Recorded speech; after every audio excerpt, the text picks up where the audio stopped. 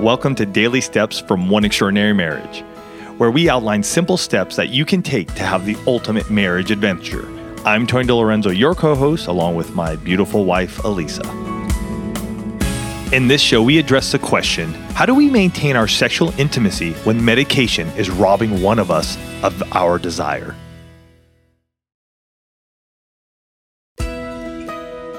First, I want to thank you for recognizing that this is a common side effect of a lot of medications, right? You know, it usually gets buried somewhere in all of the drug paperwork that low libido or loss of libido can be a side effect. And most doctors, I don't think, are saying, hey, you know, while you're taking this medication for depression or anxiety or blood pressure or whatever, this may also happen. It doesn't come up. Right? But we're on these medications or we've got these illnesses and they're being treated for it. And all of a sudden we're like, where the heck did my desire go? Many people don't know that this is a side effect. Right. To a lot of medication. Mm-hmm. Or if something starts to happen and you're afraid to bring it up to your doctor because, again, low libido is just, for whatever reason, it's something that we as a society are not comfortable talking about. We think everybody should have high libido. And so if we're not, then there's something wrong with us. And in this case, if it's your medications that are affecting it, then your doctor needs to know, right? And because you may be chasing after low libido, trying to do everything from a nutritional standpoint, maybe from a holistic standpoint, acupuncture, chiropractor, whatever you may be doing, and yet something that you may be taking or have been taking for months, years, just started taking or using, has had that effect on you. Absolutely. And so just as an aside, Tony and I are not doctors. Correct. So we're not telling you to stop taking your medications if it's causing low libido. Continue to take them. Have the conversations with your doctor around this, please. And medical professionals. And all your medical professionals. Do not stop taking your medications just because you listen to the show. What you can do, though, is start to have the conversations in your marriage about what's going on. That's key. Like relaying to your spouse that you're starting or have been having a low desire. That is a huge help for your spouse to know, because instead of them having to guess what's going on, they are now aware. Right, because the two of you are a team. You're partners here. You're working together, and you know it's not the loss of libido that's the problem. It's the illness that's causing you to take the medication, right? So you have to be on the same page. You have to be working together. And you know what I loved about this question is that there was a desire in the question to maintain the sexual intimacy. So on a brain level, right, this couple desires to maintain their sexual intimacy in spite of this, right? And that expression in a marriage is one of the most powerful things that the two of you can give each other. I know I want to be intimate with you. I know it's important. And these are conversations and these are words that you can use with your spouse. I know all of this in my head.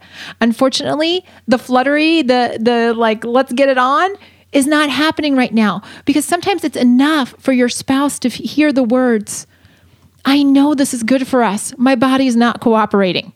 When the libido drops, sometimes that expression of desire doesn't even exist. And that's when your spouse starts to wonder, what the heck's going on here?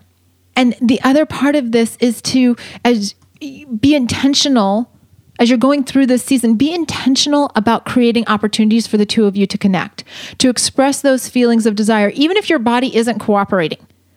Right? There are lots of reasons why your body may not be cooperating because of the medication, but to get into that place where you're like, you know what, let's just cuddle on the couch, right? Let's do what we can do. Maybe it doesn't lead to sex because of what the medications are doing and how it's changed, maybe lubrication or the ability to have an erection or whatever it is, but to still say, you know what, we're going to be sexually intimate in the way that we can right now. But again, that goes back to the conversations that the two of you are having. That idea of being sexually intimate without sex looks different to every single one of you listening to the show. And what works for Tony and I may not work for the two of you. So you've got to find out what's going to work for us in this season. You've got to be willing to step out in the midst of dealing with medications, of dealing with illness, to say, what can we do? What positions can we try? I was talking to a woman the other day that, you know, had, due to some female situations, she has to be in one particular position to be able to enjoy sex with her legs straight out, right? Like, I'm like, okay, that's cool. And I said, how wonderful that your husband knows that. Right? It's that communication between couples that allows the two of you to maintain that sexual intimacy, that allows the two of you to say, I'm going to overrule the lack of feelings, right? This is where we start getting your head in the game when it comes to your sexual intimacy. Because so many times we wait for the feelings. And if medications rob us of the feelings, we're like, well, we got nothing. This is where you say, you know what? I understand head knowledge that the connection between me and my spouse is more important than whether or not I've got the flutterings in my heart when they walk into the room. And so because I know that it's important, I'm going to put myself in a position where I can be intimate with them, whether that's, kissing, whether that's hugging, whether that's sleeping naked, whether that is having sex, whatever it is. But the two of you have to make a decision that you're going to have conversations around medication, and you're going to have conversations about how in this season of dealing with medical issues, the two of you are going to continue to make sexual intimacy a priority. Do you want your questions answered? Send an email to dailysteps@oneextraordinarymarriage.com and put in the subject line, Daily Steps Question.